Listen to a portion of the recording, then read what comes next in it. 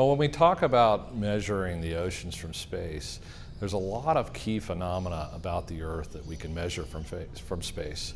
First and foremost, meteorological phenomena such as hurricanes and storms over the oceans, but also critical parameters related directly to the oceans, such as sea surface temperature.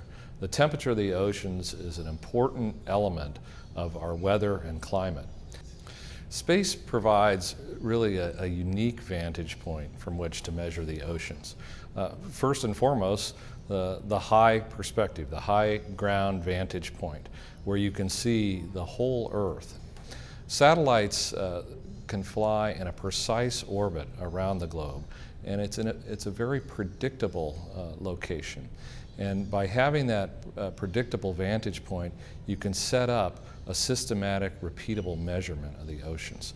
And you can do so much more efficiently than you would have to do, for example, surveying by ships or by airplanes. Just last month, NASA launched the Aquarius mission, the first ever mission to measure the sea surface salinity or salt content from space. Even within the first 2 months, the data collected by the Aquarius mission will surpass all the data collected by ships and buoys in the last over 100 years.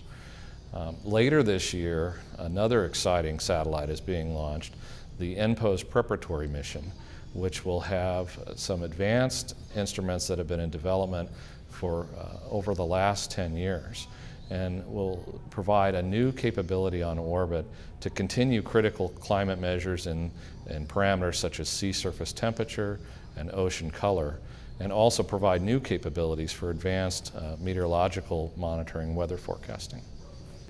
The aquarium is a wonderful place to foster this interest in science with features like your new Ocean Science Center that have been recently opened.